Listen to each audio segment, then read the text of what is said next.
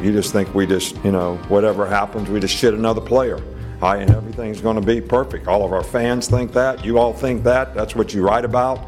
You don't want to be here. There's a specific reason. Not really, I think we did a poor job recruiting if guys are coming in and immediately walking out the door because it was something different than what they thought it would be. We lied to them during recruiting, or we sold them on a dream that wasn't true. Certainly, like I said, coach our kids to do the right thing and play with poise, play with confidence, play with dignity, play with class. At the same time, we're not going to take anyone shit either. We want to be a big, fast, dominating, aggressive, relentless football team that nobody in the SEC wants to play. Now, that's also second in the West, baby. Yes, sir. Hey, I don't like it. It's the only time we're ever getting excited about second. From now on, it's first, okay? All I want to do is fucking eat. I want you to eat. I want you to eat. I want you to want this shit. Do you want it? Do you want it? Show me. But you done did it again. Welcome in to the latest episode of That SEC Podcast. I'm your host, Michael Bratton. I go by SEC Mike on Twitter, and I'm joined as always by my cousin Shane, who goes by Big Orange Vols on Twitter. What are you up to, you big Tennessee homer? Hey, babe, what's going on? Hey, doing good, Shane, and we got a terrific guest lined up. We got Brett Ciancia of Pick Six Podcast. He's going to help us break down some of these SEC bowl opponents. So we've got some really great stuff lined up. But before we get to that, Shane, before we get into the SEC content, remember we had Brett on the podcast earlier in the preseason, kind of share his thoughts on everything. And I know this is outside the SEC, but one of the biggest, stunning things he said, Utah, one of his college football playoff picks that turned a lot of heads. I know it raised my eyebrow, and hell, they damn near did it, Shane, but they came close, up Mike. just short. But because we got Brett coming back on, we just found this clip. This is hilarious. This is the Utah head coach, Kyle Whittingham. They're playing Texas in their bowl game, and he was asked about his working out, and Tom Herman couldn't believe it, so I just knew we had to share this one. Actually, for you, Coach Whittingham, I've worked out for 6 straight days. What is your workout streak, and how do you stay motivated? It's kind of a sickness now. I've been doing it for a while. So what do you want to know? How many days I've done it, or what's your? I think it was how many days have you done it, and how do you keep motivated? Well, it keeps me sane. If I didn't do it, I'd go insane. It's more for a mental deal than physical. But we're right around 4,000 days, give or take. So leave it at that. I try to Straight days? Yeah, I'm trying to constantly. That's real. That's real. That's real. Like I said, it's an illness. It's a mental illness, but I'm constantly like walking, running, what? Yeah, running, elliptical, stair step, you name it, swimming, something every day. 4,000. 4,000. Yeah, for sure. That's awesome. All right, Shane, so I did the math on this one, Shane. It's about 11 years consecutive working out. Sounds like he's got a streak as long as your streak away from the gym. I was about to say, I'm about to start, Mike. A streak's got to begin somewhere. But it's the holidays. Everybody's bringing this stuff to the office. It's like, I'm all pumped up, and they're like, "Hey, did you try June's fudge yet?" I'm like, no. Where's it at? Jan 1's right around the corner, man. I'll start after the Gator Bowl. How about that?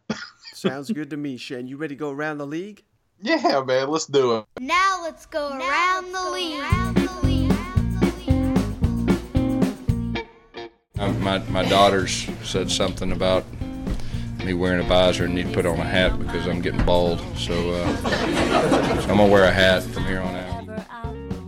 I mean, if you look over the next 6 years, I think we played Miami 3 times, Florida State 6 times, South Florida 3 times, Mississippi State once.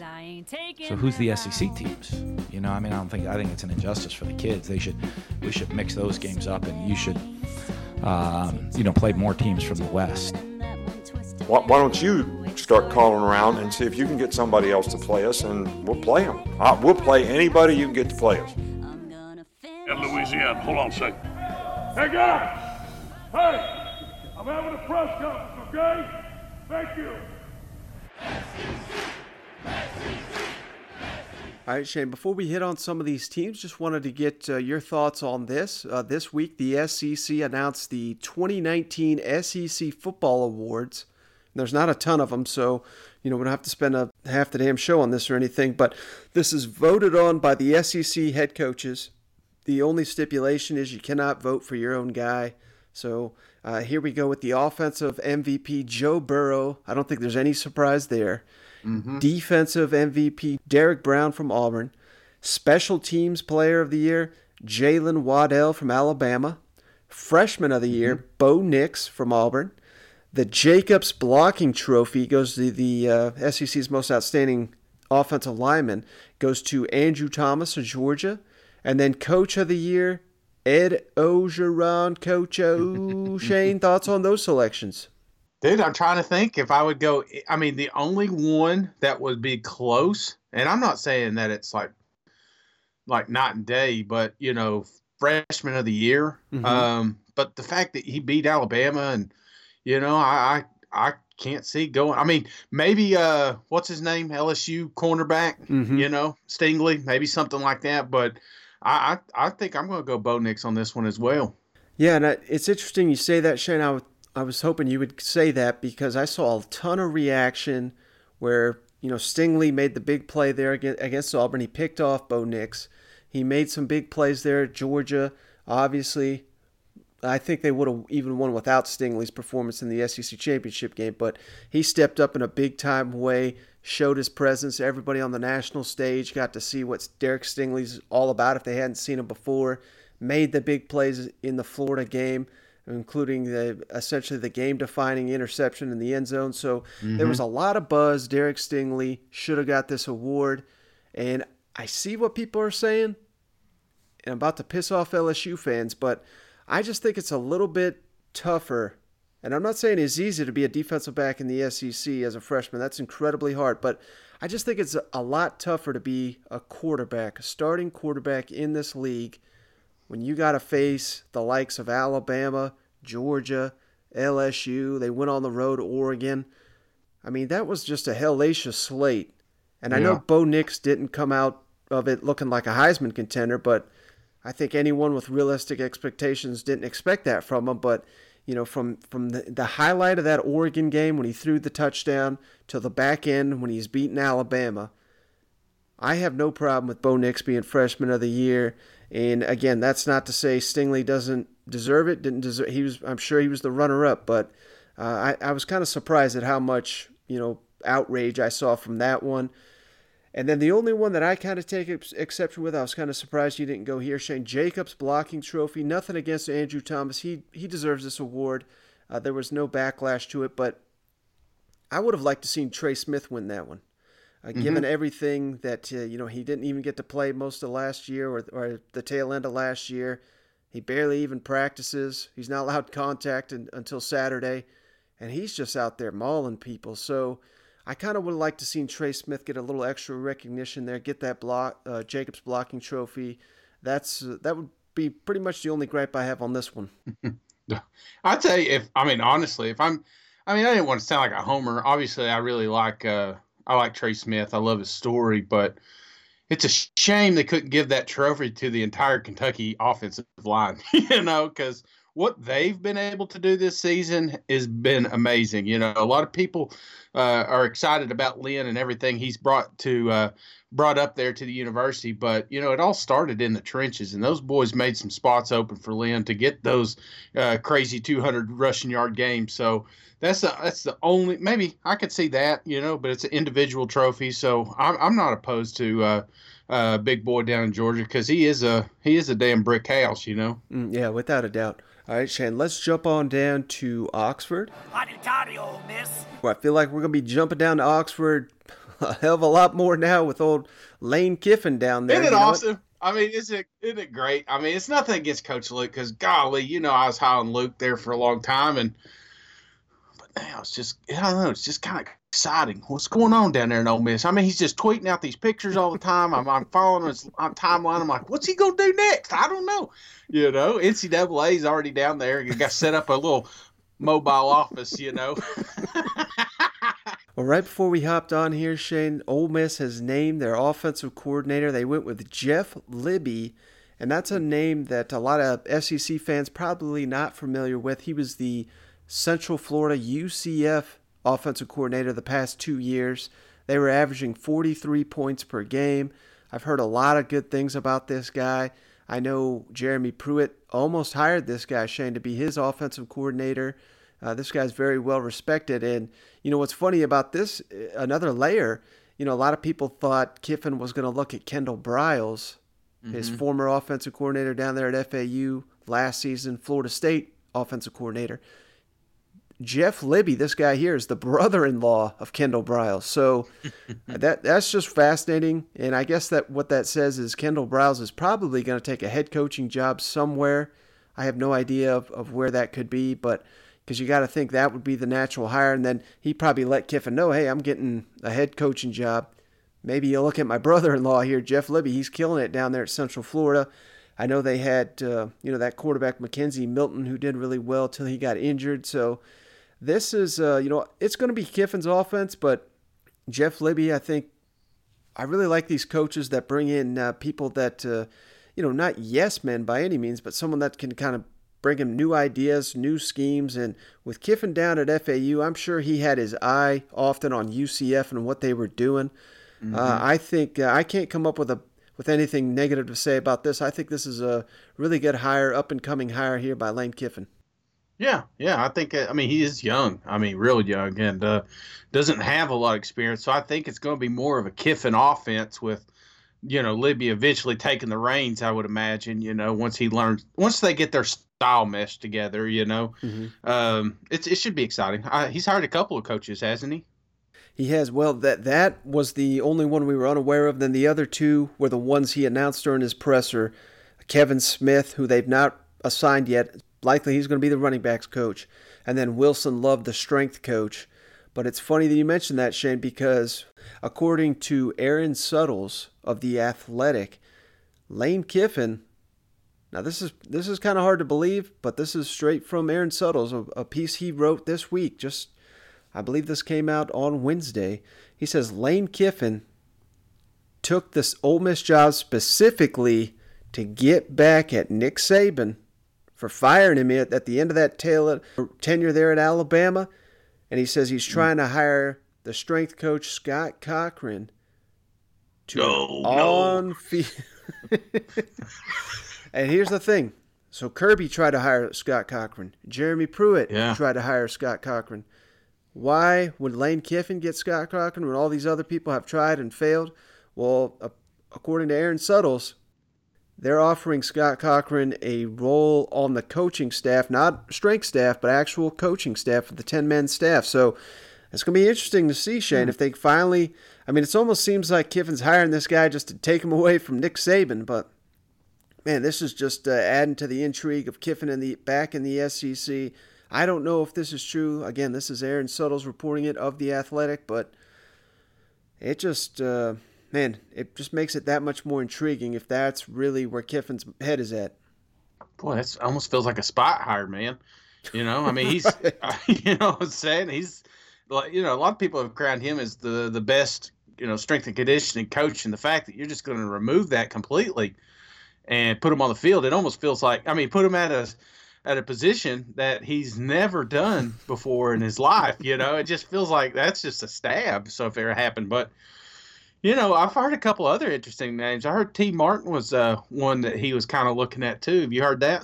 Mm-hmm. Yeah, he's going to be looking at a lot of guys in the SEC. I think most of his moves are not going to be made to just kind of hurt other teams in the SEC, but I think he sees the value in these guys.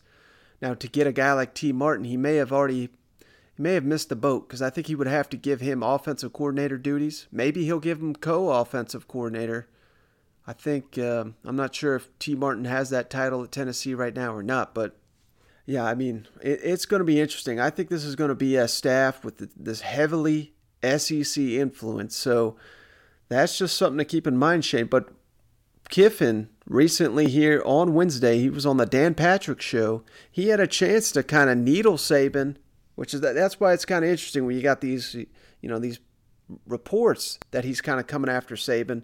And then in the public view, like we're about to play you here, Dan Patrick asked Lane Kiffin, how much longer is Nick Saban going to coach? And I was kind of surprised by what Lane Kiffin had to say here. How long do you think Saban's going to coach for? I think a long time. Really? Yeah, I do. I mean, what else is he going to do? I mean, does he have any hobbies? He does golf, but he's miserable. So, and I mean that in a way, but it's why he's so good. He is singularly focused on the University of Alabama and football at Alabama every minute of every day. Even if he's golfing, even if he's on a boat, I mean, he's got his recruiting calls to make every night, whether it's Christmas or whatever it is. It doesn't matter. Every day is the same, and that's why he's so good. So I don't know how he could retire. I think, my dad's like that. And my dad's turning 80 this year and still coaching for us, walking around the field, meeting with players, helping young coaches. So, there are certain people like that. I call them like prisoners. Like, they can't go in the real world, like Shawshank Redemption. When Brooks Hadler goes in the real world, he can't do it. He's like, wait, I need to be in prison. So they come back. Well, I remember Brent Musburger telling me that Joe Paterno would die on the job because he's a lifer. That that you're afraid to stop. All right, Shane. So you heard it there from Kiffin. He doesn't think Nick Saban's going anywhere anytime soon. And I guess when you put it this way, given his connection to his father and seeing that his father still has that drive to keep coaching, I could certainly see that. What were your thoughts when you heard this one? Man, I can think about that as old man at Shawshank Redemption, and I could see Nick having a pet crow named Jake, and just feeding him little baby maggots, like that's his hobby. So, no, I love this, and he's right, but it's not just football. I mean, you see this everywhere, man. I mean, think about jobs you've had in the past. There's those guys that just, they don't have no quit in them. They're afraid to quit. They want to keep going. They want to have something to do. Our grandfather was like that. He didn't want to quit, and they forced him to do it, and he had to find stuff to get into, to stay busy. That's that old school mentality, man. I mean, you got to think that's a different generation, man. And those guys have gone through some tough times, and I'm with him. I think Saban's going to coach till he just I think when he notices that he's not got it all mentally, you know what I'm saying? Mm-hmm. I'm not wishing it on him or anything like I ever said it ever happens, but I think Saban is smart enough to know that when he can't, if he loses any cognitive function, I think he's out. You know what I'm saying? But now you got me thinking, Shane. Any chance this was a dig by Kiffin to say, hey, he's that old damn man from Shawshank where he's whittling his initials wherever he goes?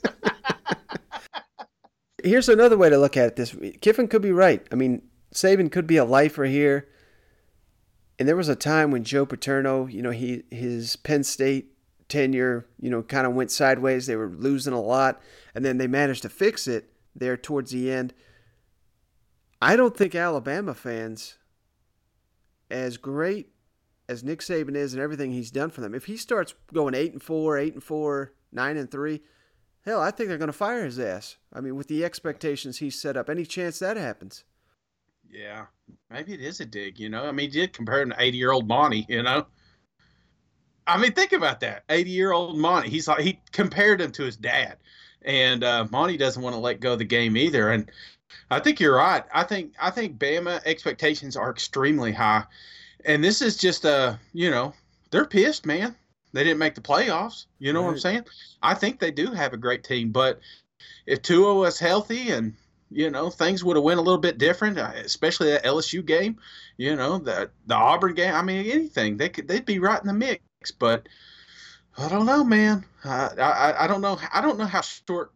It sounds so stupid, man. I don't know how short Saban's leash is, and if he even has a leash. But I think if they just continually miss the SEC championship and the playoffs from here on out, eventually something's going to give. They're not going to go the Mark Richt route with this one, Right. All right, Shane. Let's jump down to Columbia, Missouri, where old Eli Drinkowitz made a couple coaching moves here. So he's bringing 2 guys from Appalachian State to Missouri. That's official now. Charlie Harbison, who they have not officially given a title. They're just saying he's a defensive coach. I believe he coached outside linebackers, I think, for Appalachian State. So it's going to be something like that. Eric Link, who coached special teams at Appalachian State, is going to do the same thing for Missouri. And then I can't recall if we hit on this or not, but he's expected to bring back Ryan Walters, the defensive coordinator, Brick Haley, the defensive line coach, David Gibbs, the cornerback, all from the previous staff. Now, it's going to be interesting because there's rumblings. We'll get to Arkansas in just a moment here, but there's rumblings that Barry Odom headed to Arkansas. He may try to get some of these guys to come with him. You know, you can't blame any of these coaches here for they're under contract, so they gotta earn their money. And Barry Odom is currently unemployed, so they got to think of themselves here. So I understand why they're accepting these roles here with Missouri, but I just think it'll be fascinating to see if Barry Odom gets a job, if he tries to hire any of these guys to come with him. That's something to watch out for. Now, as for coaches that are not coming back to Missouri, these are official. Andy Hill, the previous special teams coach, he's out. Carnell Ford, the running backs coach, and A.J. Ofadal, the tight ends coach, he's out. These are all-time lifers there at Missouri, so it's kind of like a changing of the guard. You kind of expect that because Eli Drinkowitz didn't have the connections there in Missouri, but I just wanted to make note of all those changes. Thoughts on Eli Drinkowitz? Kind of got to get his own staff in there, don't you think? Yeah, and this is something that I'd like to ask Brett about a little bit, you know, just because he's probably dealt with more of his coaching style and what we'll probably see next year in the SEC from Coach here. Mm-hmm. I mean, he's making moves. He's doing the right things. I've seen him on the Twitters, you know, kissing babies and shaking hands this week and talking to recruits, you know. So he's out there. He's doing his thing, and I don't know. This is the one I'm most interested in. It feels like I know what I'm going to get with Lane. I know what I'm going to get with Sam. I don't know what we're going to get out of Mizzou next year right now. All right, Shane. Well, let's jump on down to Fayetteville where Woo Pig Cam Curl. I thought this was pretty surprising. Defensive back announced he's leaving to go pro.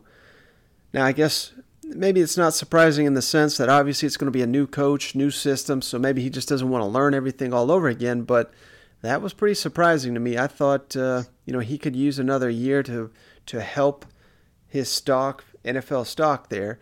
But in addition to that, Shane, Sam Pittman keeping just in step, the receivers coach. He's a guy who's a longtime Chad Morris assistant, was with him at SMU. And I really like this move here by Sam Pittman because Justin Stepp, probably the best recruiter on Chad Morris's staff. You know, he was a guy that was instrumental in getting Traylon Burks, Trey Knox, Shamir Nash, all these guys to Fayetteville this time last year. And Traylon Burks was just named all SEC freshman team.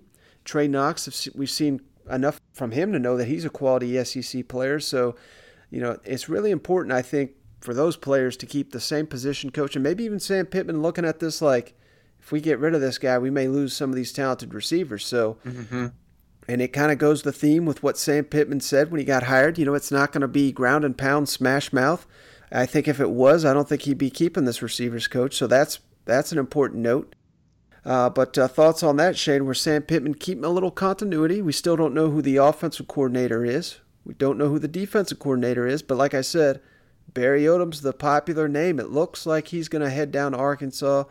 Waiting for that to be official. Not saying it is, but all indications are Sam Pittman going to keep he's for sure keeping Justin Stepp, but he may be getting Barry Odom, which I think that'd be a hell of a hire.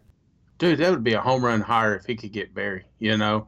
I mean, somebody that's been in the situation that Sam's currently in, you know. So I think he'd be a great mentor, and they could build around that. And, you know, that's what he wants. I know he talked about the RPOs and being a little flashy and having fun and stuff, but, you know, Sam's a lineman, man. And, you know, we like it. Playing physical offense, physical defense, and that's something that Barry can bring to the table. So if they're able to get him, I think that would be a fantastic hire. Yeah, and here's another way to look at it, Shane. So Missouri, I think they've done arguably a better job than Arkansas, recruiting the state of Arkansas under Barry Odom. So he's got those connections in that state already. Players and coaches, high school coaches, can trust that Barry Odom is going to take care of their players, because these players have done fairly well for Missouri. And then, we had TJ Moe on last week, and he was talking about how Barry Odom kind of bridging the gap there in the state of Missouri. So, Eli Drinkowitz is not going to have any relationship right now with the coaches in Missouri. So Barry Odom, you're looking at, he may be a better recruiter in the state of Missouri than damn near anyone on Missouri staff. He may be the best recruiter in the state of Arkansas on Arkansas staff. So outside of just his knowledge, his history, his everything that comes with getting a guy like Barry Odom, I think that could be a great recruiting hire too for Sam Pittman. Absolutely. I mean, they're saving a little money with Morris down there in Auburn staff payroll now, you know what I'm saying? And they're not paying Sam that much. And I think they can afford a little bit more for these assistant coaches. So I hope they give them some money, man. That'd be awesome. All right, Shane, let's jump on down to Gainesville, where there's a buzz that Dan Mullen may be interested in them Dallas Cowboys. Now, I think this was kind of pure speculation. This all started because of the NFL Network's Daniel Jeremiah, who is he's very plugged into NFL circles, obviously working at NFL Network, but, they were asking him who he thought would be the next Dallas Cowboys coach, and the one name he gave out was Dan Mullen. Now, I'm not saying Dan Mullen's going or anything, but here during the the bowl prep, whatever, Dan Mullen was actually asked about the NFL. I don't know, he had some interesting comments here. Well, you know what? I've never been in the NFL, so it's not even something I've even thought or considered. I've never even been an assistant coach at the NFL. So, in life, if it does, if someone ever calls me, then I would probably consider it then, but it's not even something I've considered at this point. All right, Shane, so I think Dan Mullen kind of handled this almost as well as you could have. He could have just said, I'm not going to the NFL. I've never thought the NFL, but I can appreciate his honesty here to where, it would make him think. But I also think he makes a lot of good points here that, now we've seen it. We've seen it with a guy like, who was that former Texas Tech coach who now he's the Arizona Cardinals coach? I mean, oh, yeah. No, Kingsbury. I mean, yeah. These moves do happen, but I don't know if it would make a ton of sense for the Dallas Cowboys, established brand that big, to hire someone that's got no NFL experience, never even been an assistant at the NFL. I mean, how's this guy going to build an NFL staff? Is he just going to bring college coaches? I don't know. But just what are your thoughts on Dan Mullen, just the speculation that he could potentially be Dallas Cowboys coach? I was listening to something the other day, and I can't remember exactly where it was, but they were talking about this, and they were talking about the next Dallas coach that comes in. If they do come in, Jerry Jones has, he's the GM. Mm-hmm. And, he'll always be the GM. So if a head coach comes in like Bill Parcells did in the past and said, okay, if I'm going to take this job, I'm going to have full reins. This is my team. I pick who we draft. I pick, I think if Jerry didn't want to deal with that, but wanted to deal with a good X and O coach, I think Dan Mullen would be a good hire, because somebody that's not done it's not going to argue about the GM situation. You know what I'm saying? Right. That's one thing that he's not going to have to worry about. He's just going to have to focus on the development and the players on the field, which he's really good at doing, identifying talent and building a team up. So I don't think it would be a crazy hire. I think it'd be something that Jerry Jones would consider, but I don't know if he's big enough for Dallas. I know it sounds crazy, but I think they're thinking, they're thinking somebody else. And this, if you listen to the questions, it didn't, there's no other articles writing about Dan going to Dallas. This is just something that kind of flared up. So I wouldn't get too worried if I'm a Gator fan, but do know you got a hell of a coach down there, and there's going to be some people trying to steal him in the future if they keep these 10+ win seasons up. All right, Shane, gun to your head. Dan Mullen is offered the Dallas Cowboys job. Does he take it? Hell yeah, he take it. Why would you? I mean, you know what I'm saying? That's that's exactly how I feel. But I also agree with you. I don't think he's on the list or at the top of it. You know what I mean? Yeah. No. What about Saban? I mean, one last. Can I start that? Can I start that rumor? He wants one last run at it, and he's running from Kiffin.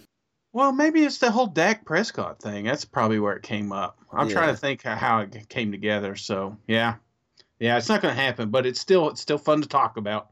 All right, Shane, we've got some news here. We're going to group it together. Texas A&M and Mississippi State. A defensive lineman for the Aggies, Justin Matabuke, announced he is going pro and he will not play in the Texas Bowl against Oklahoma State. While Kylan Hill from Mississippi State, running back, SEC leading rusher, announced he is also going pro early, but he will play in the Music City Bowl. So thoughts on these, Shane, where I think Matabuke, he's been Texas A&M's best defensive lineman this year. There's always money for these defensive linemen. I think he's making the right move. He led the team in sacks and tackles for loss. I mean, this guy had, how many times you see an interior lineman have over 100 tackles in his career playing just 3 years, and really just 2 for the Aggies. So Justin Matabuke, that makes a lot of sense to me. I think he's going to be a first rounder. Kylan Hill, I think he could be a really good pro. I don't think he was necessarily going to be a first rounder, but I almost always encourage these running backs that as soon as you can make that money, go make it, because the lifespan is just not that good in the NFL for running backs. So I think I'm on board with both of these decisions. Yeah, me too. Hill's been flirting with it for a few days now, messing with people, so at least we don't have to see his tweets anymore about it. All right, final thing I got here, Shane, jump on down to Athens. The Bulldogs, Shane. First fallout from Sam Pittman because Joshua Braun, one of their elite offensive linemen, has decommitted from the program following Sam Pittman's departure. Sounds like, I believe he's scheduled to take a visit to Florida leading up to the early signing day. He picked Georgia over Florida, so it certainly sounds like he's given Florida every opportunity to flip him. And then big news here, Shane. I've been cleared by the NCAA. I'm allowed to discuss this recruitment. Tate Ratledge, their other, well, they've got several linemen committed, but one of the better ones here, who his recruitment, I don't think it's open necessarily, but Matt Luke, they sent. It's funny because he goes to a school, Shane. It's called the Darlington School. Yeah. As soon as Kirby showed up, as soon as Matt Luke showed up, man, this the official Darlington School accounts posting photos. They're trying to get people to come to their site. Check out all the photos of Kirby and Matt Luke meeting with Tate Ratledge here. Yeah. And then here on Thursday, Shane, Tennessee, they sent the Moose down there. Uh-oh. Brian Niedermeyer, and no photos came from the Darlington School. So I don't know. Did he not get to come in a helicopter too? I don't know who's running that thing, Shane, but I think it's pretty clear they're a Georgia Bulldog fan, and there's nothing wrong with that. But just think that's funny. What thoughts on that, Shane? Georgia's one of their key recruits, getting Tennessee's treatment here by the ace recruiter, reigning national recruiter of the year, Brian Niedermeyer. I think what Tennessee's rooting here for. Now, Tate Ratledge is not expected to enroll early. So I think just the hope is, if you're at Tennessee, if you're at another school trying to recruit this kid, you're just trying to tell him don't sign that dotted line until February. Give us some time here. Did K transfer too? Is that true? Have you heard that? The K train? No, he's still in Athens there, Shane. Okay. All right. Maybe I'm just trying to get this hot train fired up, Mike. You know what I'm saying? It was funny when the first kid decommitted. I was reading a few of them, and it's the same every university, including Tennessee. When one leaves or decommits, it's like the first 20 responses, like, "Yeah, we're just making room." Bigger, better things are coming, Mike. It's like the same response. What's the one that they always say?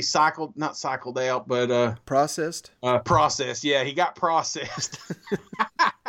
So I don't know if that's true or not, but I did notice the Tate. I was curious because the very next day, there's Coach Luke and his new gear, and they're talking about the helicopter flying in and how great they had. And nothing about the Moose going down there. So I thought that was kind of funny. But you got to be careful, dude. Moose is a hell of a recruiter. So there's no telling what he said to Tate. So I don't know. This is going to be an interesting one, but he's going to be a tough one to flip. His dad's done put that decal on the truck, you know.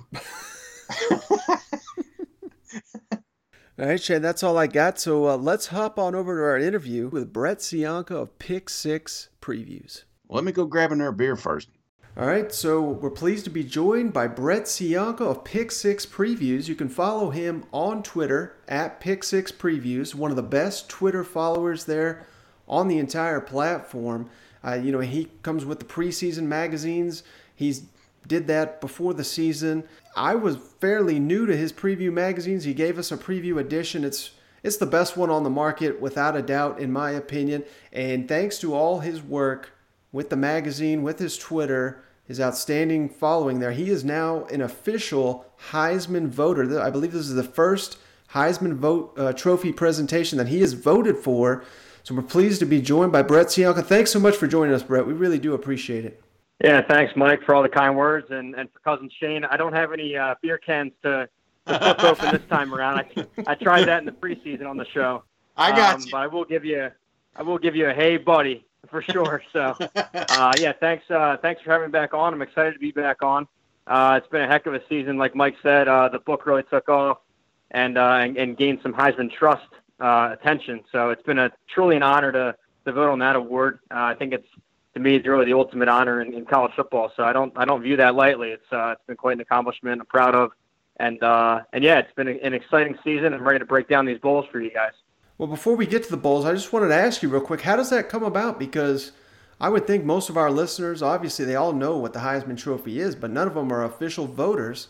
How does that come about? I mean, I was very curious to hear that. Not surprised that you got a vote. I think you probably should have gotten one a long time ago, but I'm just curious about how that all came about, and I bet it took you about half a second to accept. Yeah, of course. No, yeah, thanks for the comment there. And really how it works with the Heisman is I think there's about 900 votes nationally, right? And they break it down into 4 regions. So you have your Mid-Atlantic, your South, the West, and the Midwest. And amongst each region, each state by state, it's broken down state by state, the amount of FBS teams in your state. So I'm based out of Pennsylvania, actually. And so we have Pitt, Penn State, and Temple. There's 3 teams. So there's X amount of votes, right? And it turns out that the guy in charge of PA region, Pennsylvania, ended up getting my book and was blown away. He was asking me, how many writers do you have on this thing? How many editors? And when I kept telling him, it's just me, he was blown away. So, so I gladly accepted that Heisman invite. It was just truly an honor. So I was just blown away by it too on my end. So kind of just happened, and here I am. And like I said, it's just the ultimate honor. And this goes out to really all the followers and all the podcast hosts like you guys that have brought me on their shows and shared my stuff on Twitter and have spread the book. Because really, this started out of thin air back in 2012, and it's been a daily thing, and we built it from the ground up. And similar to how you guys have built your podcast and show and Twitters organically, a lot of respect for doing it on your own like you guys are, and same from my end. So, it's been a journey, and it's just another step. I want to build this into 2020 and keep the momentum rolling. Now, my only other question about the Heisman, it's my understanding that you're not allowed to talk about who you voted for until it's official. Is that correct? Yeah, that is true. Can't reveal that until Saturday night. And just knowing how college football Twitter works, I might never reveal it, because you're never right. You're going to get a lot of complaints either way. But, all 4 candidates were incredible this season. I could have listed out another 4 or even 40 for that matter. So many just incredible individual performances we saw all season. It actually really was a tough task whittling it down to 3, because the Heisman works where they send you the ballot and it's 3 blank lines. It's not like a drop-down menu where you pick out of these pre-selected candidates. You're filling out 1, 2, 3, and it's a blank slate, and so you got to come up with your own 3 guys, and it was hard to whittle it down to 3, like I said. So all very deserving, and you guys got to witness one in your own conference this year with Joe Burrow. So it's incredible stuff. So real quick, this isn't an email or anything like that. This is a legit postcard that you've got to. Is it like a super secret wax seal you got to use, or is this I mean, how is this one of those things you got to? Yeah. Is it one of those Dakota rating? Yeah, I was actually a little bit bummed. I kind of wanted to get the big paper ballot. It's actually electronic now. But the crazy thing is it was the most secure thing I've ever signed into. It was like 3, multi-factor sign-ins, like 3 different passwords. Then they call you and give you the code to log in. It was actually incredible getting in there. But yeah, once you get in there, you feel like you broke into like a safe or something, But no, it was a pretty unique process, and I'm excited to continue going forward. All right, Brett. So the real reason we wanted to have you on, Heisman talk aside. Obviously, all these bowl games, Shane and I, we just deep dive on all these teams in the SEC, but we don't really follow the teams outside the SEC, so we knew you'd be the perfect person, considering you break down the entire Power 5, every conference, every team. Give us your thoughts on each one of these games. We're just going to go game by game, and we got to start, because of our Tennessee homer there, cousin Shane. Let's go to the Gator Bowl, where Tennessee is playing Indiana out of the Big Ten. And as of we recording here, Tennessee's favored just slightly by 1.5. What can you tell our listeners about Indiana heading into this matchup with Tennessee? Yeah, so Indiana, you got to picture where they're based. They're in the Big Ten East, behind all those 4 powerhouses: the Michigan, Ohio State, Michigan State, Penn State batch. So every year coming in, it's always a race for 5th almost. So the same thing kind of held true this year. They got blown out by Ohio State by 41. Michigan beat them by 25. They kept it close with Michigan State and Penn State. They couldn't get the job done there. But on the other flip of the coin, they won a lot of one-score games against other Big Ten opponents, beating Maryland and Nebraska and Purdue. So a decent resume. They're 8 wins, which is a pretty much a high point for Indiana the last quarter century, I'd say. So you got to credit Tom Allen, the other head coach. One other note for Indiana, obviously in the college football playoff this year, 3 of the 4 teams are transfer portal quarterbacks. Mm-hmm. On the other side of that is the respect of a guy that stays, right? So Peyton Ramsey, he was a starter for a year or 2, had an incredible completion percentage. I think it's actually a school record. He comes back. He actually loses his starting job, stays around on campus, and this is pretty rare nowadays. A guy would just jet to the portal, stays on campus, starter gets injured, and Ramsey comes back in and kind of leads a winning streak. So it was cool to see a guy stay with his team, keep working at it, and then getting the call again and winning some games. So it'll be a tough game. My game grader formula actually agrees with Vegas here. I actually have it -1, just like Vegas. I'd lead in Tennessee. I mean, yeah, obviously it got off to a rocky start. We were joking in the pre-show, me and cousin Shane, because I go back and in the offseason I listen to many podcasts, but definitely this one for the SEC, and this has my full endorsement for the SEC podcast. But so I'm in the point of the season where they lose to Georgia State, and I hate having to relive that, cousin Shane. But no, so I think that Tennessee has certainly rebounded well, and they've beaten some teams they should have, and got some stretch wins too down the stretch. So I'm going to go with Tennessee -1 and straight up, obviously. Yeah, you may want to skip a few weeks in that pot section there. Yeah, I don't even want to get to the point of that BYU Hail Mary. Yeah, it gets a little dark, man. Well, let me ask you on this Indiana, what type of offense are we going to see here? Is this going to be I know we were talking about Ramsey. Is it going to be a spread style? Is it going to be up tempo? Just what kind of offense would we expect to see here? Yeah, I mean, it's nothing too particular. It's kind of your normal Big Ten offense. They have a feature back. It's not really a back by committee. It's Stevie Scott. He's nearing 1,000 yards, and last year I think had over 1,000. So picture a feature back offense. There's really no differentiator, outside of that. Really not much to worry about, I think, for Tennessee, because again, when you break down these close wins, they easily could have lost a couple of those games to some really poor teams. Maryland, one of the worst in the conference. Purdue struggled this year under Brom, and then the Frost year 2 for Nebraska was pretty weak. So the fact they barely beat them and got blown out by really the 2 top teams in the Big Ten, I view them more as a 6-6 kind of team. So I think Tennessee continues to roll. This is the kind of team that Tennessee has been beating, and I think that'll continue. I like it. All right, let's kick it down to the Belk Bowl down in Charlotte. We got Kentucky. Now, they're the only team of these SEC ones in the postseason that is not favored, according to Vegas. Virginia Tech favored by 3 over Kentucky. What can you tell us about Virginia Tech? Yeah, so with Virginia Tech, coming into the year, Fuente was a little bit on the hot seat, their head coach, Justin Fuente, and the season got off to a terrible start. In the first half of the season, they were bottom 10 in my game grader, so really rough start. A couple FCS wins mixed in there. But really, the light switch went off when they switched quarterbacks. They brought in a guy, Hendon Hooker. He's a runner, but also very efficient in the pass game. He's 11 touchdowns and just 2 picks. So since making that switch, they're 6-2 and top 20 in my game grader the second half of the year. So picture going from bottom 10 to top 20. Definitely a midseason turnaround, and they're coming in pretty hot.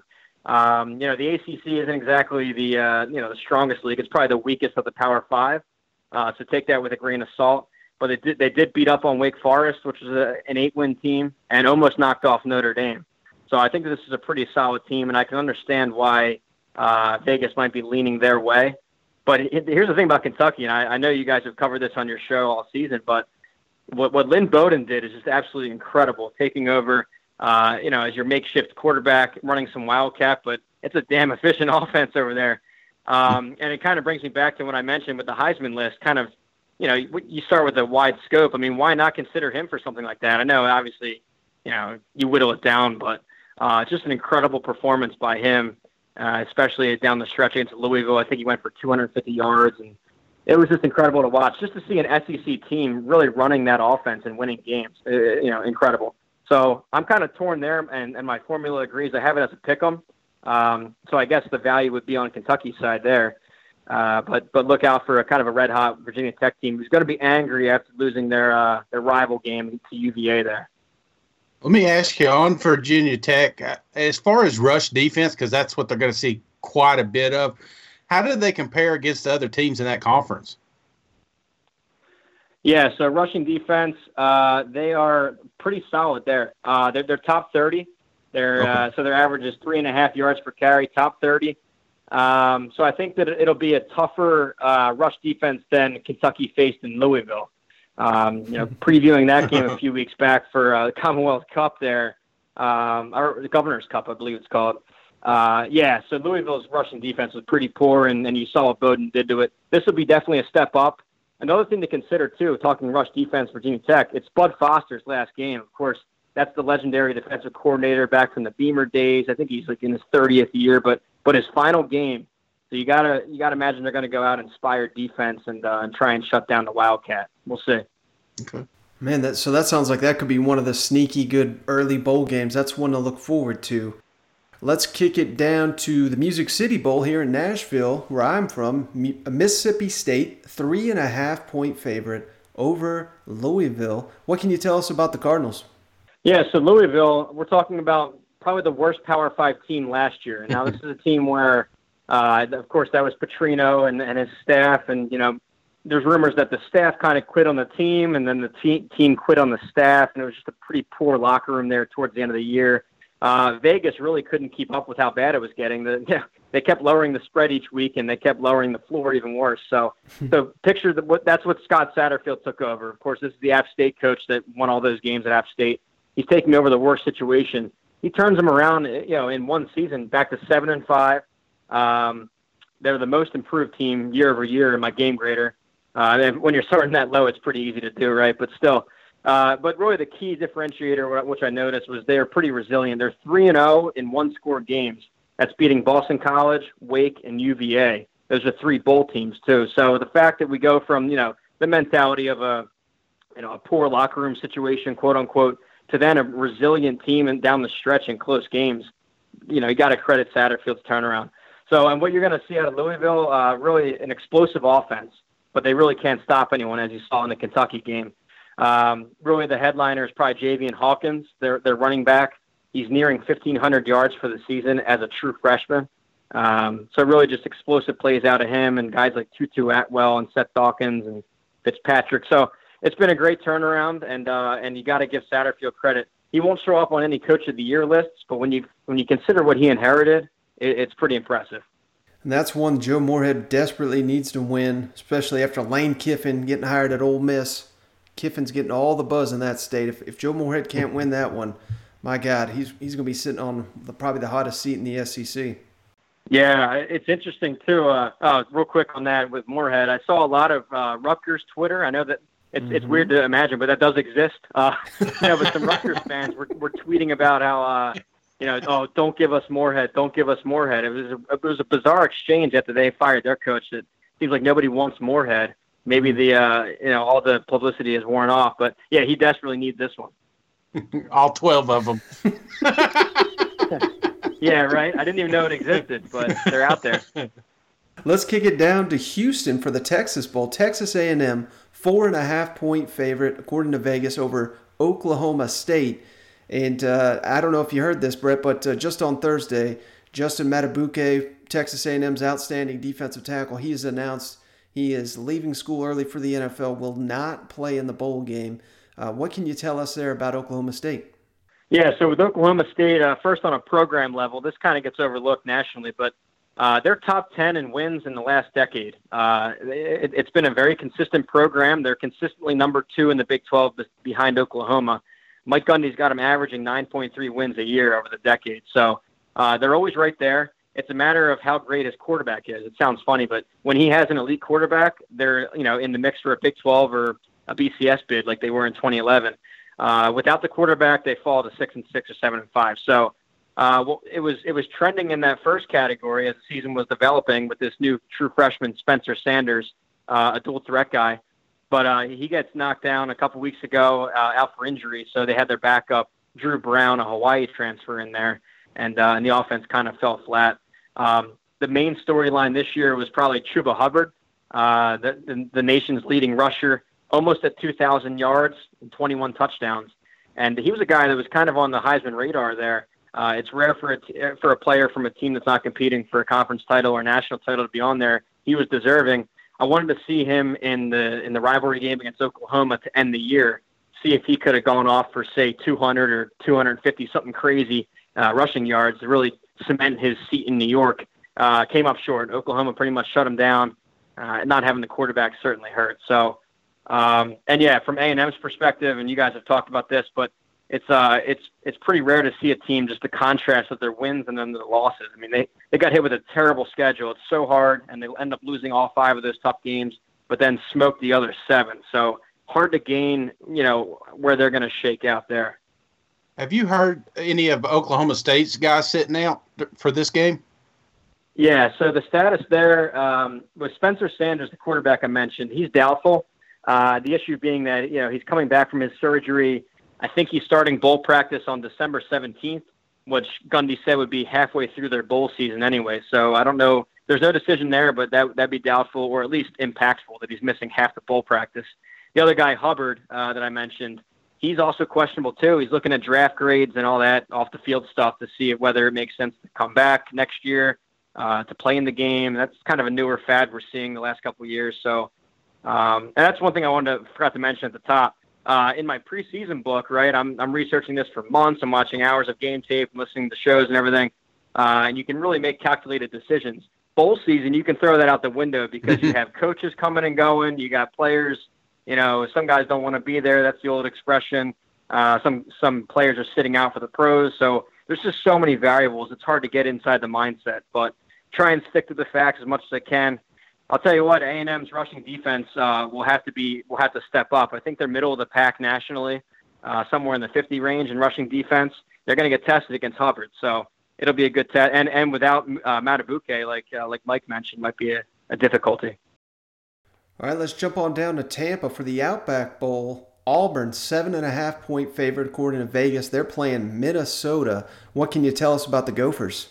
Yeah, Minnesota is also one of those surprise teams that not many people saw coming. I know I actually didn't see it coming either. I remember watching their spring game, and I just remember thinking, man, they only run one play. It's just this slant pattern, this RPO slant. And here we are, 10 months later, they're still running that same play, and people can't stop it. So I got to credit the quarterback, Tanner Morgan, and their pair of receivers. It's really a great duo. It's Rashad Bateman and Ty Johnson. It's really just a bunch of slant patterns, some RPO, and then a couple of deep balls, and they're making plays over the corners and the linebackers. So what looked simple in the spring game tape, I guess it is still simple, but they're executing it. So hats off to Fleck and him motivating that roster. A team that doesn't recruit with the likes of, with Nebraska and Ohio State and Michigan and those types. But remember, they beat Penn State and they were a game away from winning the division. But when it comes to this Auburn matchup, I think that they have a serious issue in the trenches. When you look at Minnesota's, both their losses came to Iowa and Wisconsin, who are, in my opinion, two of the strongest teams in the conference in the Big Ten, really built in the trenches, and that's where they got outclassed. So when you try and line them up against Auburn's defensive line might be the best in the country. Coming into it, I thought Utah might have been number one, and they were until the Oregon game, but I'd probably say Auburn right now. So I hate to see what Auburn's D-line does to this team. I think I'd take Auburn with whatever points they have at Vegas. Yeah, and we still don't know if Derek Brown, Auburn's outstanding defensive lineman, if he's going to play. I know he mentioned that on Thursday during the College Football Awards. He said he's definitely got a decision to make because you got to think he's going to be a high NFL draft pick. But you mentioned those games Minnesota didn't match up in the trenches. Did they get blown out in those games that they lost, or were they relatively close? Because if you look at Auburn, yes, they have a couple losses, but hell, you're talking to number 1, to number 7, to number 5. I mean, and those games, they were competitive. So, Auburn is a couple plays away from a college football playoff team. So, do you think Minnesota can compete with a team as talented as Auburn?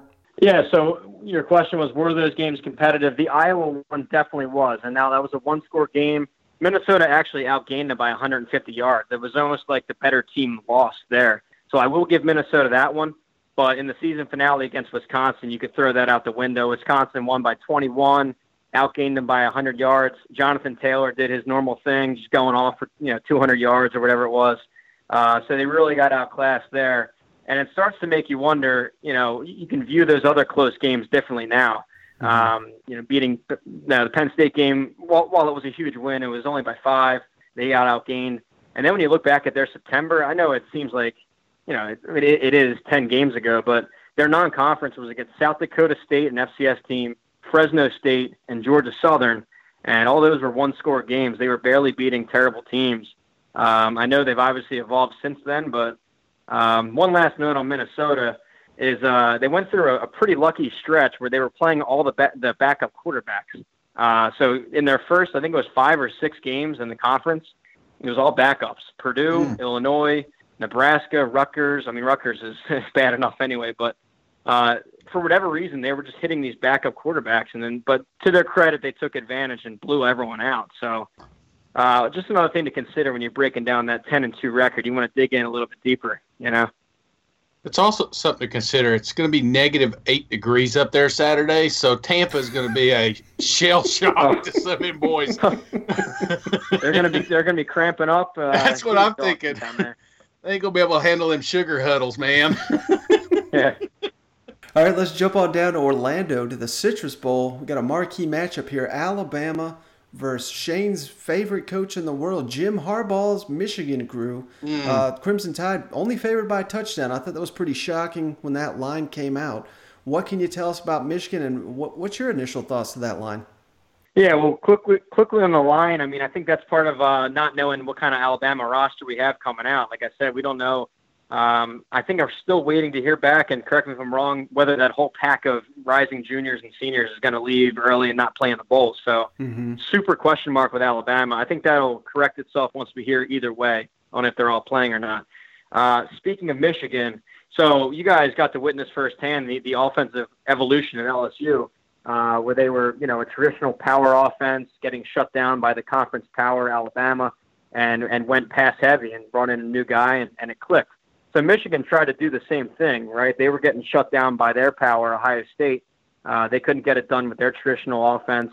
So they go out and they brought in Josh Gaddis from Penn State, who I guess he looks like the poor man's Joe Brady, but it was the same idea to make it a passing offense and kind of spread the field and really just try and do what LSU did. Now, the difference was LSU had clicked in week 1, and it's been incredible. It's been, all SEC and every, congratulatory thing you can say about it, Heisman, everything. So, but with Michigan, right, it took half the season to really start to develop, and it's starting to click, but it's nowhere near what LSU's putting out. So the thought and the intent was there. The results didn't really match what you saw in Baton Rouge.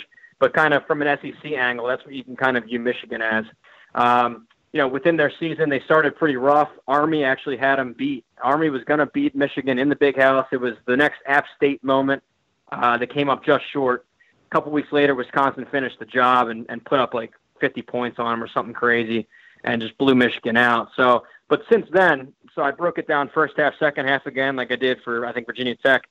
First half of the year, it was not the Michigan you thought you'd see. Second half, though, they're like a top 6, top 7 team nationally. So they're surging right now. I know the Ohio State game happened, and we'll see if that continues, if a similar power like Alabama can blow them out like Ohio State did. But it's a different Michigan team than we saw in September. And is the quarterback still Shea Patterson, former Ole Miss quarterback? I mean, he was a 5-star. He never really lived up to the hype there in Oxford. And from all I heard from Michigan, it sounds kind of similar deal there with him up in Ann Arbor, and maybe not quite that 5-star hype. Yeah, so it is Shea Patterson. He struggled first half of the year, like I said, and really once the offense started going, it was good and bad, right? So the bad was that they lost their run game. They really have no run threat. I think they're 100th in rushing offense, so they really went pass heavy. And in most of the games in the second half of the season, it was clicking pass-wise. So Patterson actually set some school records. Now, you got to take it with a grain of salt, considering Michigan was always your traditional I formation, 3 yards in a cloud of dust. So the quote-unquote school records for passing are probably something like 300 yards or something. But no, he set some passing records. It was productive. He was spreading the ball around. But against Ohio State, really just neutralized. And we don't know how great this Ohio State team will end up being. I mean, obviously it's a top 2, top 3 team. So take that with a grain of salt. But yes, it's Patterson. They have some playmakers on the outsides. A former 5-star Donovan Peoples-Jones. Nico Collins is stepping up. But really, yeah, no run game. I think that when you make a team one-dimensional against Alabama, I think that they're going to feast on it. So let's see what kind of personnel goes or stays for Alabama. But even the backups, like some young guys getting playing time, I still would probably lean Alabama. I want to ask a question. The NFL, I mean, there's that calling is always there. Is there any rumors to, this may be the last year we see those pleated khakis on the sideline? Yeah, I don't know. I haven't heard any rumors that way. I think that, I think it's his dream job. I think it really is. It's his alma mater. Obviously, he played there. You see a lot of complaints from Michigan fans about saying they should fire him, but you got to remember what he inherited 5 years ago. Now, this was a program that was pretty much run down by Rich Rod and Brady Hoke, who all he did was clap on the sidelines the whole game. So he has really turned it around, and Don Brown, as defensive coordinator, has kept them in contention in the top 10 and top 15s of defenses every year.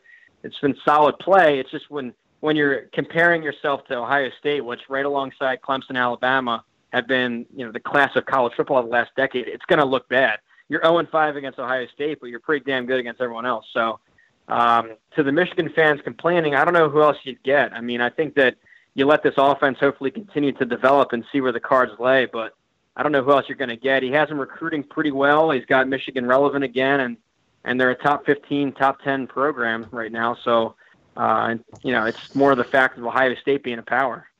You can get Butch Jones pretty cheap. I mean, just throwing that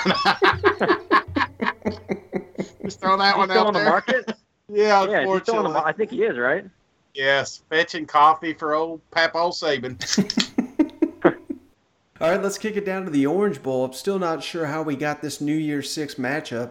Florida versus Virginia. The Gators a 2-touchdown favorite. Shane and I continue to tout that the Gators should be a top 5 team. I mean, hell, they lost to Georgia. They lost to LSU. Everyone else, they're wrecking. What can you tell us about Virginia? Do they have any shot here against upsetting the Gators here? I'm going to say 0% chance. I mean, I really didn't like that whole automatic bid thing. And, I put a couple tweets out about it. It's something that maybe if there should be a rule if you're 10 wins and above, maybe get that auto bid. But we're talking about a 9-4 team in by far the worst conference. I mean, the ACC really is pathetic this year. I'm not going to say every year because they've had some top years. This year, it's a pathetic conference. Mm-hmm. So anyways, you have a 9-4, 9-win team coming out of there. Roster talent, they averaged 55th in the 5-year recruiting rankings. So When you compare that to the blue chips that are loaded on both sides of the ball for Florida, you're going to see a talent gap. Now, I got to give some credit where it's due. I mean, Bronco Mendenhall, he took over a terrible program in UVA, coming off some 3- and 2-win years. So he's got him back to respectability. He won the division for crying out loud. So it's been a great turnaround. It's one of those deals where he's maximizing what he has. It's like I said, he doesn't have blue chip talent, but he's getting out wins and competitive football teams and a strong defense. But really, it's a one-man team on offense. It's really Bryce Perkins, the dual threat quarterback they have. If you watch the Commonwealth Cup, the UVA Virginia Tech rivalry, this guy went off for like 250 rushing yards from the quarterback spot. So I think that if Florida can shut him down or make him one-dimensional, which I think is a definitely, I'd lean that way, then I think you make this team one-dimensional and pretty beatable. So Vegas has it at 14. I think I might do Shane's old $100 bet on that one. Go Gators big. Ready to lock it down. All right, let's jump on down to the Sugar Bowl down in New Orleans, Georgia, favored by 8 against Baylor. We're just coming off that Big 12 championship game. I thought Baylor impressed me. What can you tell us about the Bears? Yeah, I mean, you look at Baylor from a program scope, right? They had that losing culture. They had the scandal. Then they bring in Matt Rule, and he turns this thing around out of nowhere. They went 1-11 his first year, but then he increased that up to 7 wins, and now he's got them right on the brink of the playoff discussion, which is incredible. Specifically with Baylor this year, it's been a lot of close games. You got to give them credit for being resilient. That doesn't really stack up in my game grader, which factors in, obviously, one of them is margin of victory and yardage differential. So while their win column looks very impressive, a lot of these could have gone the other way. So from a forward-looking predictive model, it's not as impressive. You're talking about, they beat Rice by 8, Iowa State by 2, Texas Tech by 3 on a very controversial overtime call. West Virginia, another bad team, by 3, TCU by 6. So these are all pretty much losing teams, barely beating. Now, all that, you can throw all that out the window. What we saw last Saturday in the conference title game was pretty impressive. Even with the third-string quarterback, they had Oklahoma on the ropes. One note for Baylor I want to get in there is this is the number 1 improved defense from 2018 to 2019. And I actually put this in my book. I didn't think it would be this great an improvement, but I had said that their defensive coordinator, Phil Snow, his defense usually takes 2 or 3 seasons to be fully implemented and to see the impact. And this is year 3. It's very complex, and I figured this might be the jump. Now, I didn't expect they jumped 75 spots. That was incredible improvement. They cut off 12.5 points per game defensively. So just incredibly improved there on that side of the ball. And it gives them a punching chance in all these games. So I just don't see them matching up in the trenches. I think Georgia's offensive line might be the best in the country. Don't really know what happened in that title game against LSU. We just saw a team totally outclassed. Makes me wonder, and you guys can hop in, obviously, being the SEC podcast, but it reminds me of Alabama and LSU, say, 5 years ago when they hadn't made the offensive jump and they hadn't modernized and gone spread, what Georgia's doing. It looks like Georgia's still in 1980 offensively, last time they won a title. So I wonder if this might be the year that it wakes up Kirby Smart to want to maybe modernize, and we'll see what happens there. Yeah, if he don't, his ass is going to be out of there because Georgia, they won a national championship, and I don't think as well as Kirby's doing, I don't think they're going to give him, multiple years here to figure out this offense. Yeah, it makes you wonder too what's going on with the coordinator spot. I think after these bowl games play, I truly think Kirby's going to make a splash hire as far as offense is concerned. Let's kick it down to the playoff game here. Final SEC bowl game here. LSU versus Oklahoma in the Peach Bowl. It's going to be in Atlanta. The Tigers favored by 11.5. What can you tell us about the Sooners? Yeah, so a couple things. I mean, from a national perspective, a lot of times I hear some broadcasters refer to this as an air raid pass offense. That's pretty far from the truth when you look at their play count and their snap counts. They're 60% run plays. It's a very balanced attack. It's they have a physical, downhill, powerful run game. And yes, they do have the explosive plays in the pass game to complement it, but this is a run-first package, especially this year when they have Hurts as like bulldozer at quarterback. I had to look this up, but he's over 1,200 yards rushing himself, Jalen Hurts. So I think he got a lot more rushing attempts than he did at Alabama. But this thing's clicking on all cylinders. So a lot of talk has been about LSU's offense, and rightfully so. but I ran this back. Over the last decade, there's been some, 1,200 FBS teams or, 1,300 FBS teams and offenses. Only 3 offenses in this decade have averaged over 8 yards per play, and that's 2017 Oklahoma, 2018 Oklahoma, and 2019 Oklahoma. So this offense, man, it's the 3 best of the decade, and it's all Lincoln Riley and his schemes. So with that said, I think it's going to be a ton of points scored.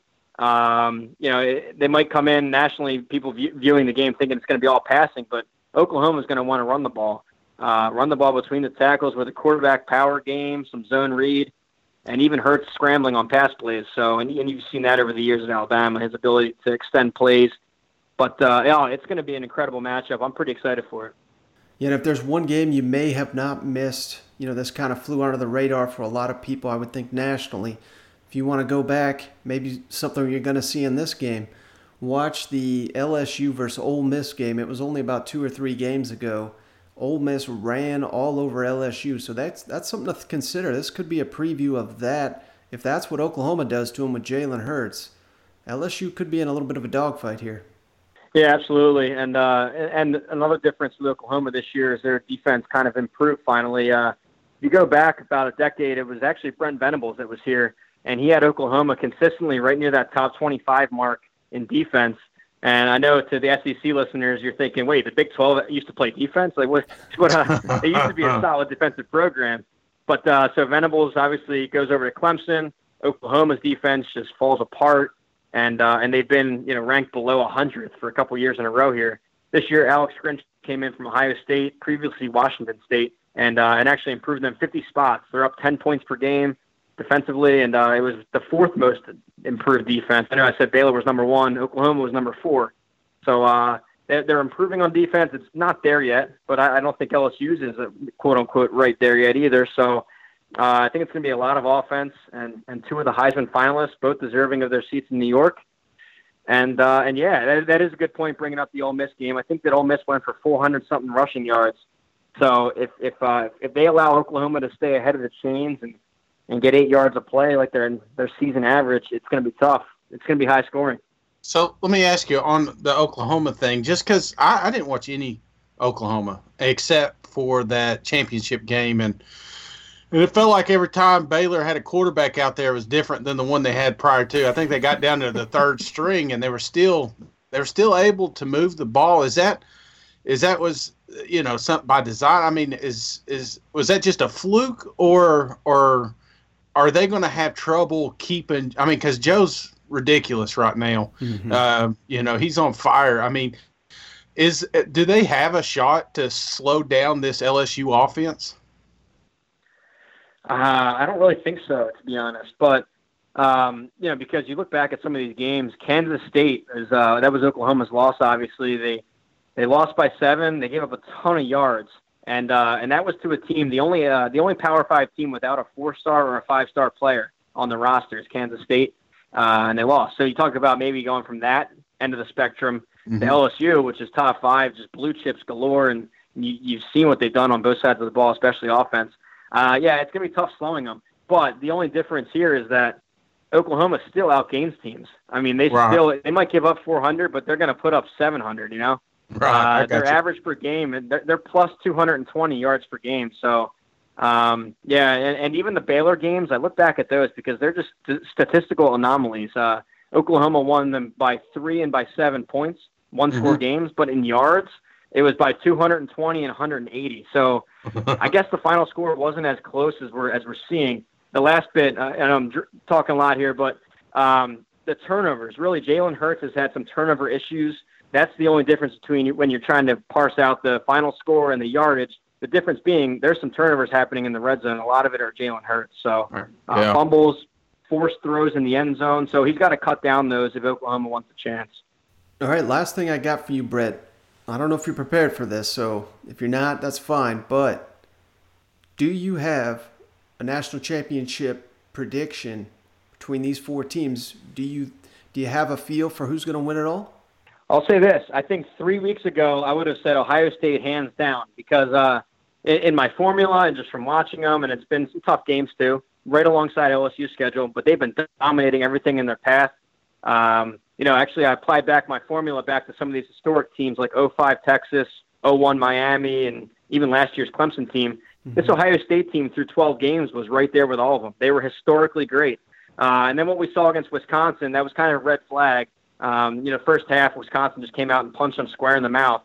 Got to give them credit for bouncing back. I know it's tough to beat a team twice, all the buzzwords you can throw out, but Ohio State was resilient in the end.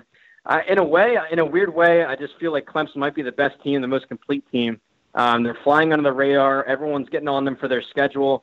But really, the core of this team is back from last year, a team that destroyed Alabama and went through a tougher ACC last year. It's really tough. I don't remember a playoff bracket coming in where you had three legitimate teams that can make an argument as the best team. So I think we're in for a treat this year. There's no fraud team like we've seen in past, like last year's Notre Dame team, where you just knew they're going to get blown out. They just had to be there by default. This is probably the first bracket where all four of these are legitimately, qualified and deserve their spots. So we're in for a great one. I'm going to go LSU out of that semifinal. I'll go Ohio State out of their semifinal. And for the SEC listeners, you hope that means a rematch and a recreation of that 07 title game down in New Orleans, same location, same teams, and LSU destroyed them last time. So we'll see. All right, Shane, you got anything before we let him go? How mad at Utah are you right now? I felt bad for you. Oh my gosh, I love my Utes. No, I was crazy, watching that Oregon game, and I was just like, oh my God, Brett's gonna be pissed because I thought for a second, a brief moment, there was gonna be a chance Utah snuck into this thing, and I felt bad for you, man. Yeah, I appreciate that. I think a lot of us became Ute fans. So. To those that haven't that are unfamiliar, what happened was in the preseason, I put out my book, right, and my Final Four, I had Utah in the playoff. And of the other 15 preseason publications that are out there on newsstands and websites, Utah's average rank was 15th preseason. So to put them fourth was a huge outlier compared to the national consensus. And I believed in it. It was this defense that was super strong and a very veteran offense. But the key thing being an easy schedule. And they rode that schedule all the way to the Pac-12 title game. Was getting a ton of new friends from Utah, as you can imagine. A lot of new followers hopping on. So I was on like every radio show up there. They love me in Utah. But no, yeah. So at the end of the day, the talent prevailed. Oregon was they've been a recruiting power, relatively speaking, within the Pac-12, and the better talent ended up ruling. So, but Shane, I saw your tweet there. I was up in Seattle for Washington versus Utah. And heck of a comeback win for the Utes. And I think you tweeted something along the lines of seeing Jacob Eason ruin the game for Washington, or like a sabotage or something I put in. But that was pretty funny. But heck of a trip. Oh, that's awesome, man. Well, one last thing. I just want to ask you one last thing because Mike doesn't. I mean, you're the only one I'm allowed to have an interview with. So this is an exciting moment for me. And not to mention, your book's the only book I read once per year, so it's a pretty big deal. Yeah, thank you. Yes, and I just want to ask you just a couple quick questions. First off, it looks like the Cincinnati Bengals are going to have the first pick, and I'm not real familiar with Chase Young, but I'm hearing a lot of people saying that there's a good shot that they may take him instead of Joe Burrow. Is that crazy talk, or do you think Joe's still going to be the first kid off the board? Yeah, so comparing the two prospects, I mean, Chase Young is always hyped up to be, I will say. I mean, I've watched probably 10 of their 12 games at this point, and I'll catch up on the rest in the offseason. But he's just a force. You always look to see where he is pre-snap, and you're like, all right, he's on that end this time. He's on the right end. Let's see what he does. Your eyes are automatically attracted to him. Certain games this year, he's just dominated. He's taken over the entire game. Penn State comes to mind. I think it was like 3 sacks in a couple series in a row. Is incredible. Wisconsin, the first time around, he was blowing up the line, and that's against arguably the best offensive line every year. So he's doing it against solid teams and lines. It's not like he's taking over a weak offensive conference. But anyways, he has all the measurables. He's fast. He's just a freak athlete. So I think that he'd be up there too with Burrow. And to be completely honest, I don't really follow the NFL outside of my loser Philadelphia Eagles, but so I don't really know the specific team needs the Bengals have. But if they want to build a program around the QB, I mean, it's hard to ignore what Burrow has done with an NFL offense. So It's more a team need thing, I'd say. All right, and just one last question, since now you are picking the Heismans for us. Is there somebody on the short list that you're looking at next season, somebody that maybe is not in contention this year, but you see that will, somebody that will pop in the SEC next year? So the boring answer would probably be Trevor Lawrence. I mean, this is a guy that still has been incredible. He's on the best team. I think that his slow start out of the gate really kind of damaged his perception nationally, and the other quarterbacks took advantage. That's really tough because I want to see what kind of transfers happen. I mean, this could look completely different a month from now. Yeah. Trying to think. Coming into this season, I thought that the Georgia running back room would produce one, maybe DeAndre Swift. But I know that they'd love the spread that carries around.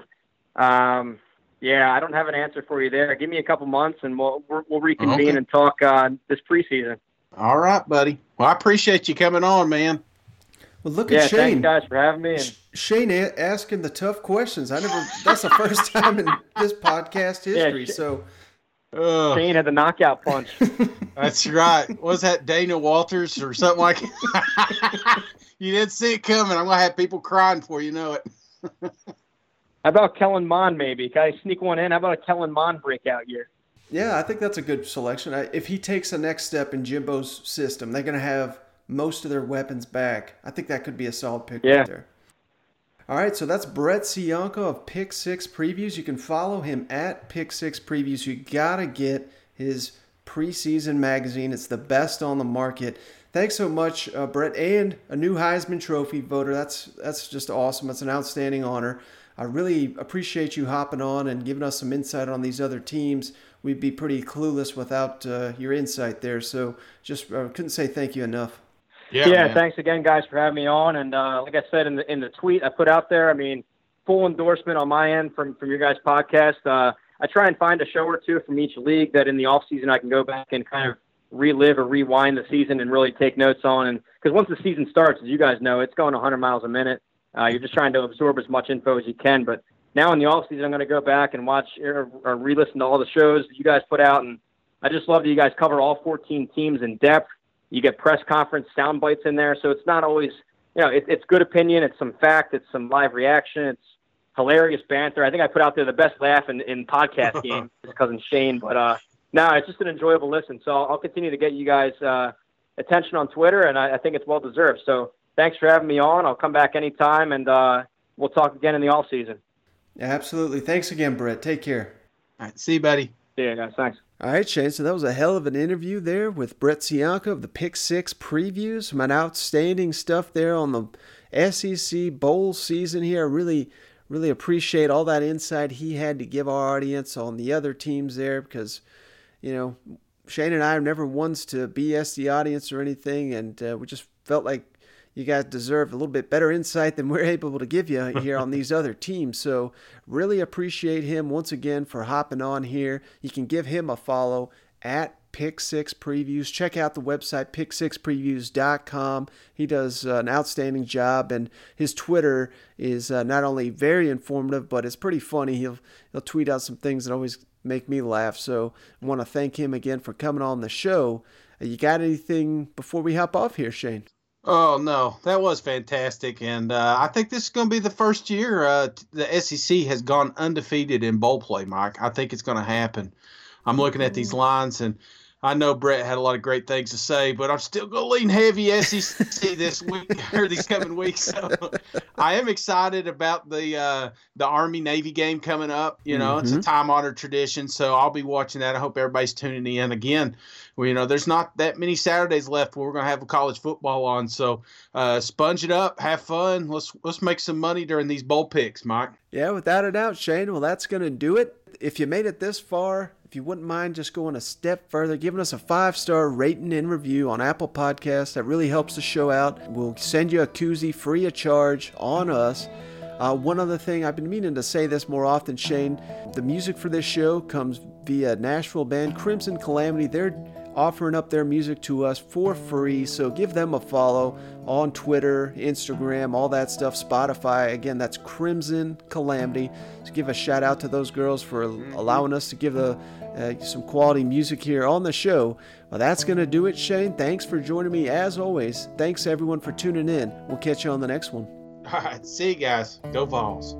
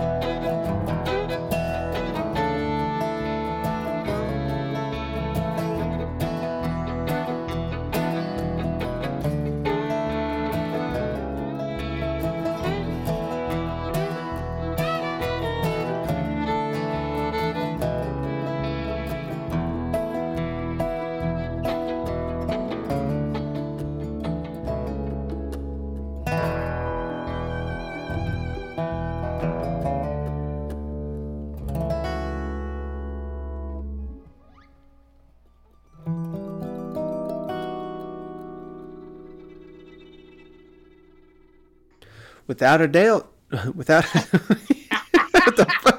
I'm losing it, man. Another. Without a doubt, Shane.